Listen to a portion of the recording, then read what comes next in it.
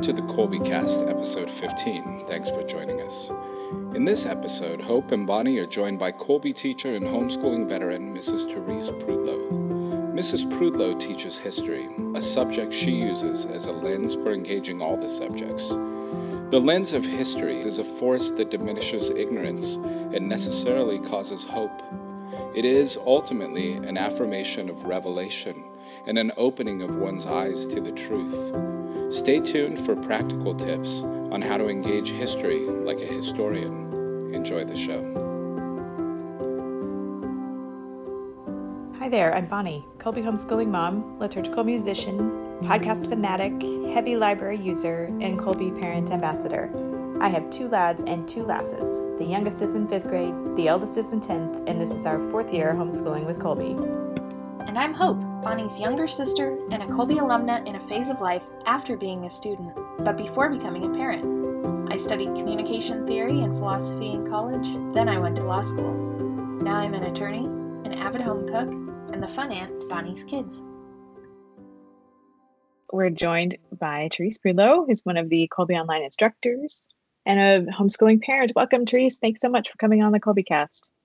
Thank you for having me, Bonnie. This is so exciting. It's a real pleasure to speak to you today on one of your fields of expertise.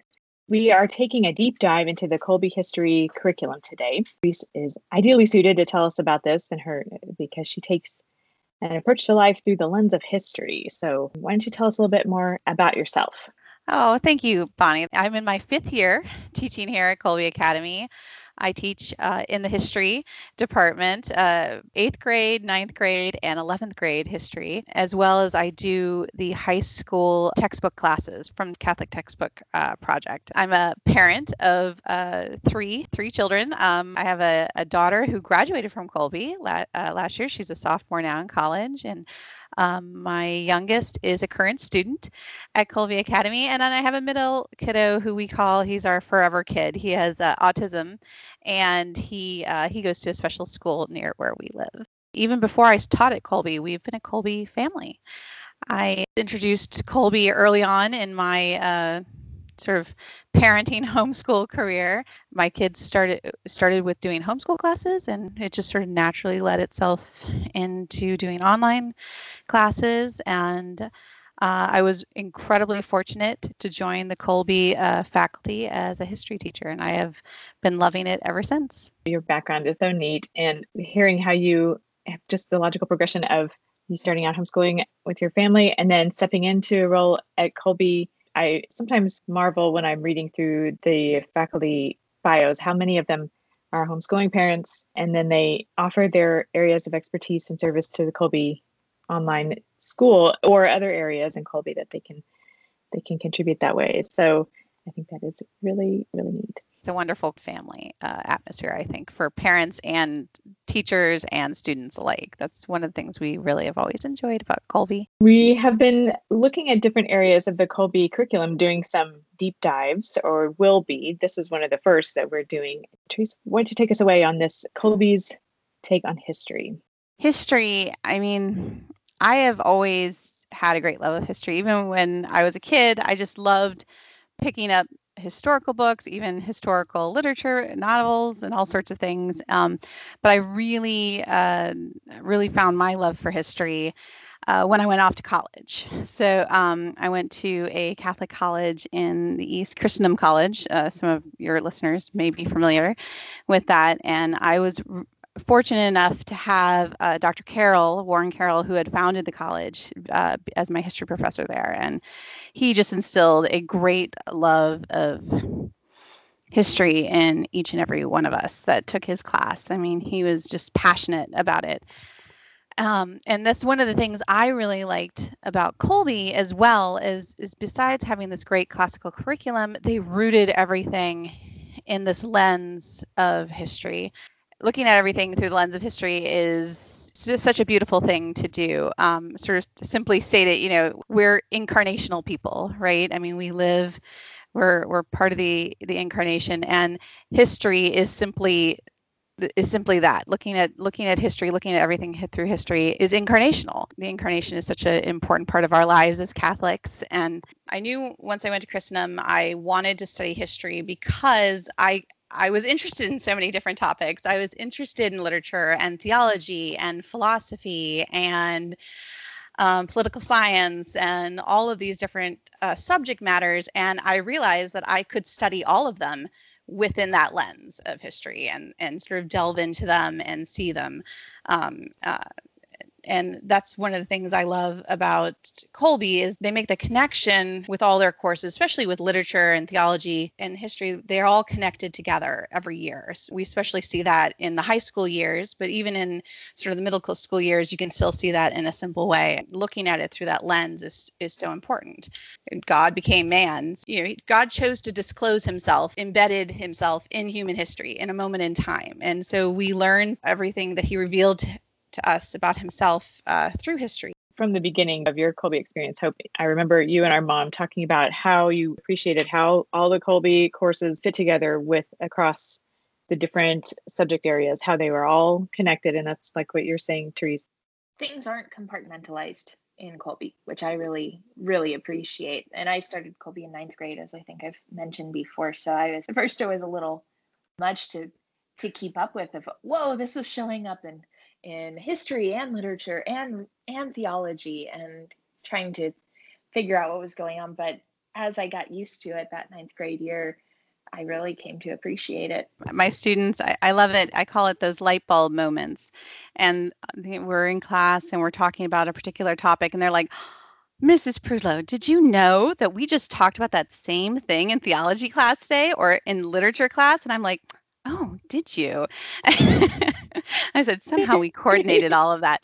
But I mean, it's beautiful, and they are making connections from different aspects, So in theology, they're talking about, the heresies of the early church from the theological standpoint. We're looking at it in history, like when it happened, who was involved, what sort of long-term impact it had on Christendom at that time. In literature, they're looking at how it may have influenced the literature of the time, literature of the day, how people were presenting themselves.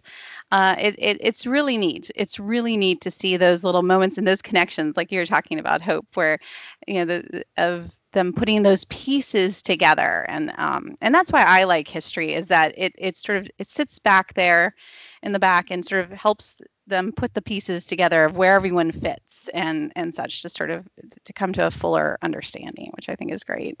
Throughout the history of mankind, we have been through any number of experiences, any number of conflicts and periods of growth and decline. That where we are now comes from those moments, and certain the circumstances may change. They're not exactly the same, but there's very little that hasn't come up before. That's true. And the students will notice that too. They're like, this is very similar to something that's happening in today's world. And so we try to make those connections, help them make those connections today, that, there's some things that change, but then some things that truly do stay the same. And I've had an opportunity to see the Colby history curriculum from 2nd grade and up. So it started with, age appropriate stories for the younger students, Bible history, and also stories about the founding fathers and early American history, that kind of thing. And now our younger students are in the Catholic Textbook Project books. And I really, really like those a lot. And a quote I found in the teacher's manual from the American history textbook for 5th grade, From Sea to Shining Sea, about historical figures being flesh and blood. They're people just like we are, and all that entails, and how that can be easy to forget, but also important to remember, even going back to the ancients as the students get up into high school. And Hope has talked about that before, and our oldest, who is in high school now, talks about that as well. They weren't just books out there and story. They're not just fairy tales. They're real. And I think, again, it brings us back. I know I keep saying this, but it brings us back to that, the real connection that we want to have with the people in our past as we're learning about them, that they're not just floating out there. And I think Colby does a really great job with that throughout the curriculum. You were mentioning in the little kids, the K through 5 subjects in there. I mean, it's beautiful. They're able to they're engaging with it, just getting to know the stories about these people. They're reading the simple textbooks, even in so much as picture books for the kids, letting them engage with people in their time. You start with, the stories. I mean, we have, the ancient Greek myths, you have children's Homer on a sort of a more simple level, and Lives of the Saints and such. And then you encourage them to do hands-on activities, visiting your local museums, learning about your local history as well as history far off and your church history. And then that allows them to develop very nicely into, those a little bit more formal education into history, to know a little bit more about names and dates and places and ideas and how they developed and grow and how they change, and how they're used in different ways even today. But no, I think that's really, it's really important to see all these different subjects. One of the ideas you just mentioned, I heard you say, and I was going to ask about this too, is this idea of bringing together both the books that we read, but more experiential learning about history by visiting museums, or in our area, and I would imagine other places, there are old-time one-room schoolhouses where children can go for the day to experience the life of a child 100 years ago or whatever. These kinds of living history opportunities. That's a really great way, especially for younger kids, to sort of engage with different times and to learn about them a little bit, to go and see this. But, they, when I was growing up, I used to live near Williamsburg. And so we would try to go to Williamsburg and go and see that. And that was always it was fun and special to see all those different things. And it gave a sort of a different context to the bring to life in a certain way some of the stories that you're reading about. But I always am a huge fan of encouraging people to explore their local history and backgrounds, and go visit museums and all sorts in their historical societies near them, to museums as well. I mean, I am a huge fan of museums. I grew up near the Smithsonian's in DC, and it seemed like every other week my parents would load us up in the car and take us into the city to go to just explore the different museums. Of course, my favorite was the American History Museum and the National Gallery of Art.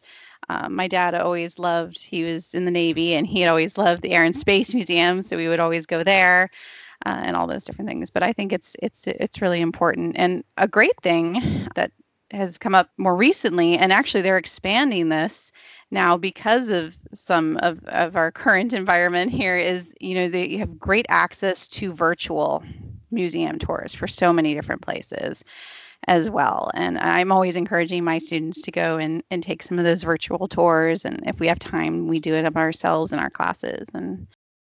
Okay, so sometimes I think, well, let's find a virtual tour on this. There seem to be so many options now. And then I sort of freeze up thinking, I have all these options. Which one do I choose? Or I go to one, and then it's very difficult to navigate the site to get to where I want to be. And then we're all sitting there going, okay, what is this? Like, what are we doing here? So do you have some, are we done yet? Yes. Well, and that can happen.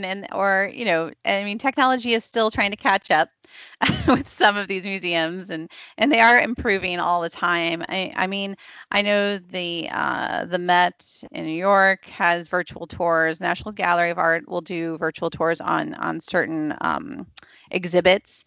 A favorite of mine to go to virtually is the Vatican Museum. Actually has a pretty nice virtual tour that you can walk through all their different rooms. The Louvre also has a pretty nice virtual tour that you can go through and see it. I'll send some of these to you if you want to add them into our link at the bottom of the podcast. But Google Maps actually has some tours as well. For a couple different places. My favorite one is the Catacombs of St. Priscilla in Rome, which is fantastic. And it's actually a Google Maps tour, and you walk through the catacombs on there, and you can see one of the earliest paintings of Our Lady there in the catacombs. We have an online spiritual life oratory at Colby Academy where we meet together for weekly rosaries and Monday morning school prayer. And that is our picture at the head of our when you come into our oratory is that picture from St. Priscilla down there. So that's one of my favorites. I remember when I was a kid, our mom and I would go to museums, and then since she was learning along with me, we would get there, and with the in-person tours, we'd kind of have well, now what? Especially if we had missed the guided tours or whatever, and we were just kind of left to our own device. Sometimes it was fun to walk around and see what we could find, but we ended up finding a lot of value in doing various scavenger hunts at different museums, because that was a way to have a little bit of structure and a little bit of, oh, this goes to this and then this goes to that and things like that helped us put it into context and know what to be looking for. Hope, that is an excellent idea. That is, back when my kids were little and I was first homeschooling, and we were very fortunate to get to travel a good bit. And my kids, to keep them from getting bored going to places, is I would try to make scavenger hunts for them to go and see. So I love hearing that you and your mom did that as well. That's fantastic. I think, and that's something I would definitely encourage. Have a purpose, have something you want to go see. Don't just, look it up before you go beforehand and say, oh, I want to go see this one room of art at the museum, and start from and use that as your starting point, and then sometimes that'll lead you to other places that you can go in and explore. Because again, that's what I love about history, is it's all about exploring. You're exploring topics, you're exploring, you may have started, like I'll have a student who'll come in and says, I love learning about World War II and battles. And I said, okay, so, let's pick one that you want to, talk about and delve into. But then that could lead to other questions and sort of guide them to other topics as well. And so they often will end up wanting to talk about something that they weren't even sure they wanted to talk about when they first started. And find a new area of interest as well that relates or even goes in a new direction. That's neat. Exactly. At least for me, in my experience, when I approached the homeschool curriculum, like, okay, we've got this subject and we've got that subject, it was lost to me until a little later on that there were ways to combine the subjects of history and literature, even in the younger grades with Colby, with many of the saint stories and the historical fiction that is on the literature lists for the younger grades as well. So I think that's another way that we've been able to work in a lot of history, is by reading the historical fiction and the saint stories that are included. Yeah, I think it's so neat, the connections you can make within the curriculum at Colby specifically, and how history can really help tie it all together. And I really appreciated the emphasis that they put on the historical aspect of history as with their curriculum. And I think the addition of those Catholic textbook project books has been a really nice sort of segue between the early years leading into those primary source high school textbooks. So I know you've talked a lot about your high school years at Colby Academy. So what was your favorite subject that you had? And it's okay if it's not history. It became history and literature. It didn't start out that way. So I had no classical background coming into ninth grade. And so we hit ninth and 10th grade battles and wars. And I just said, what's going on? I don't like this. We tried to balance it out. I did extra reading, like from D'Aulaire's Book of Greek Myths, to remind me there was more to the Greeks than the Battle of Troy, things like that. And so in my early high school years, I really liked science. I wanted to do something in the medical field, so I took honors biology and things like that. And then to survive chemistry, I needed twice a week tutoring with a friend of my mom's who actually was the high school chemistry teacher in our town. And history and literature, there were fewer battles, but they also were in more context. Like the context had built up without me really even recognizing it as we were going. And so at that point, I kind of shifted more toward the history and the literature as I really saw the people involved in it. And I may have told this story on the podcast already, but I'm not sure. There was one remark in, I think it was Livy, talking about Julius Caesar and his troops grilling asparagus for dinner. We had grilled asparagus for dinner the night before. And so to 14 or 15-year-old me, I was just like, they are real people. And so then we called them asparagus moments. I like the asparagus moments. I think that's really appropriate in there. It's much more historical context. I really enjoy that. Yeah, I mean, you want to see them build. You want to see them, sort of engage in sort of that more simple level at the younger age, and so that they come to have a love of it, so that when they get older and they start learning the details, they're like, oh, I remember this. I remember what we were talking about. I remember painting clay pots when I was little with different scenes on it from the ancient Greeks, and now we're talking about these stories. And I always try to connect whatever we're learning in class time, at least within my live classes. So I always try to find some visual to go on my PowerPoint, such as a picture or a vase or a building that is connected directly to what we're discussing, so they can say, wow, that's really there. This is the real place people went and saw and talked about. And I explained to them, like we, at one point in the 11th grade history, we start talking about Mont Saint-Michel and Chartres. And I said, and you can go there. I mean, you're reading about it here in this book, but you can go put your hands on the walls and touch the same place that everyone throughout history has walked through, just setting their hand against the wall and be so connected to them. And the students are like, wow, and they really enjoy that. And one of our upcoming episodes is with an alumna who went on the Chartres pilgrimage just last year. Keep listening, and I think that one will come out a couple weeks from now. And there are some great resources that are discussing the restoration that they're doing at Chartres right now. I can send you the link for that as well. The New Liturgical Movement had a link to some of the restoration projects that they're doing.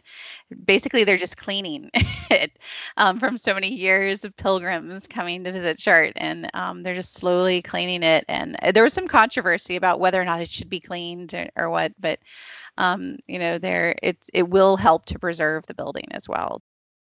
Hearing about traveling on this pilgrimage into all these different places to see where people have been before, like you can actually go there. I've heard you talk before about that's one great way to learn about history is to go and experience it and travel. So I would think that would be especially valuable for the study of ancient history that the high schoolers start. I think that's great. And the wonderful thing about how Kolbe segues from those using sort of hands-on and life stories of the saints, going into sort of more of a textbook program. And then one of the things that I loved about Kolbe as a parent when I was looking for curriculums for my own children, and I hope you talked about this because you started right in 9th grade, was the connection they have with primary sources in the high school. And the beautiful thing about primary sources, it's sort of similar to what you were saying, Bonnie, about traveling.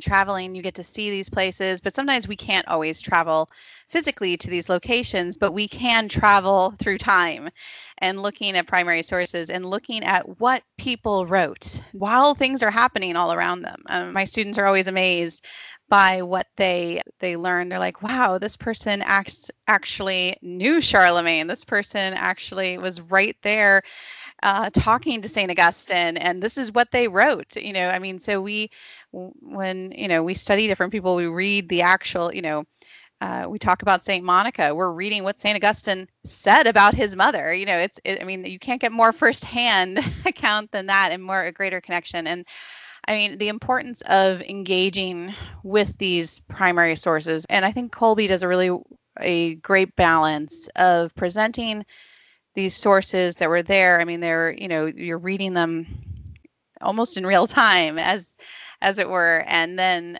trying to give the context to the students to explain what's going on, what's happening, and how they're all connecting together. So we're in ancient Greece. We're talking Herodotus is discussing the various battles, the Persian Wars, and then we're going to go right into Thucydides and discuss, again, those same people are going to crop up again, and we're going to talk about Themistocles and all of his exploits, as it were, and then not too far in the future, we'll be delving into Plutarch, who, of course, is writing a little bit later, but he still he had read those primary sources, and then he compiles more works about these people and really getting to know them in sort of an intimate level, and to really engage with the history. I think it's really important. It can be challenging, absolutely, but I think as they get used to it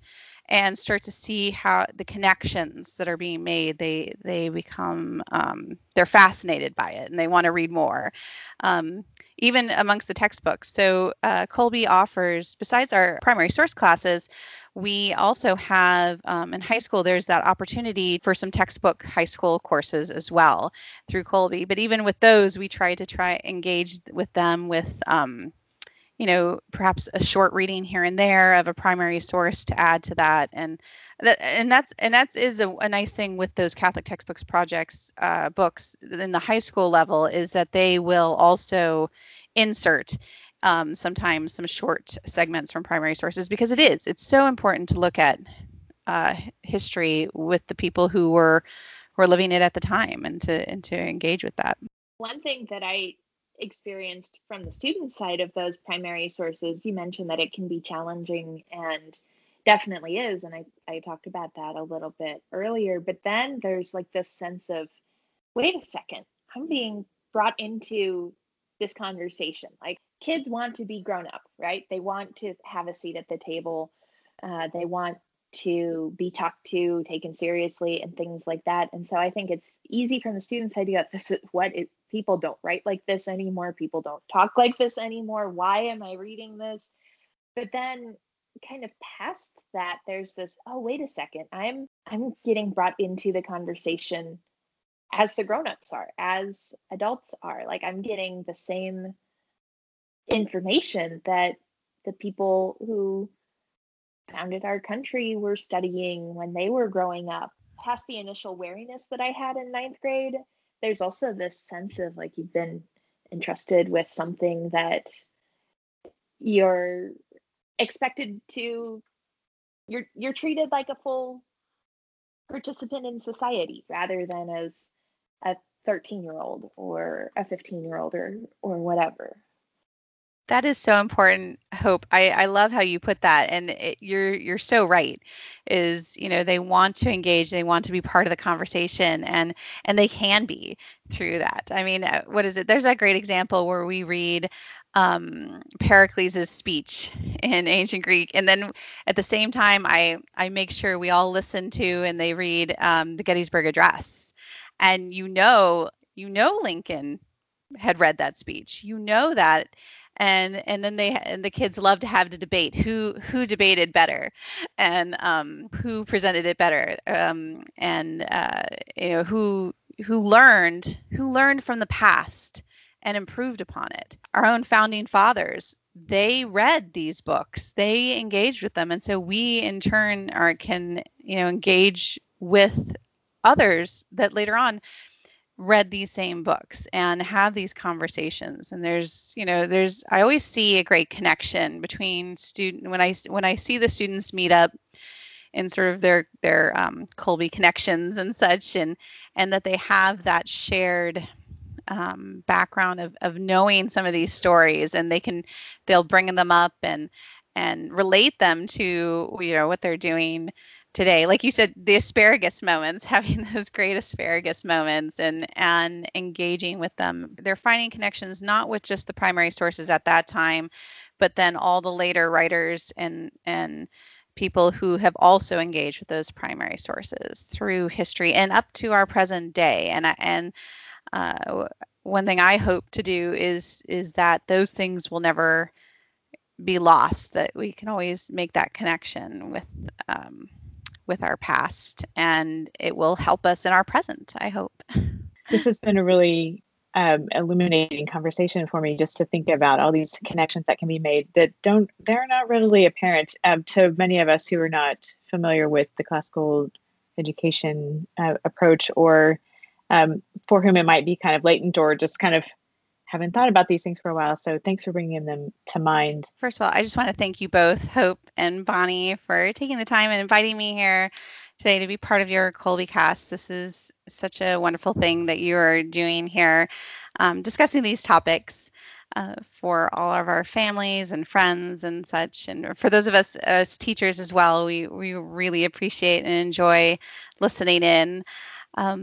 I would just say, enjoy your engagement with history and with all the things that you can study within history. And that, just remember, I think as we said before, God chose to disclose himself to us through history, through that moment in time, through the incarnation. And the incarnation is so important, as my professor in college always said, and it's my all-time favorite quote.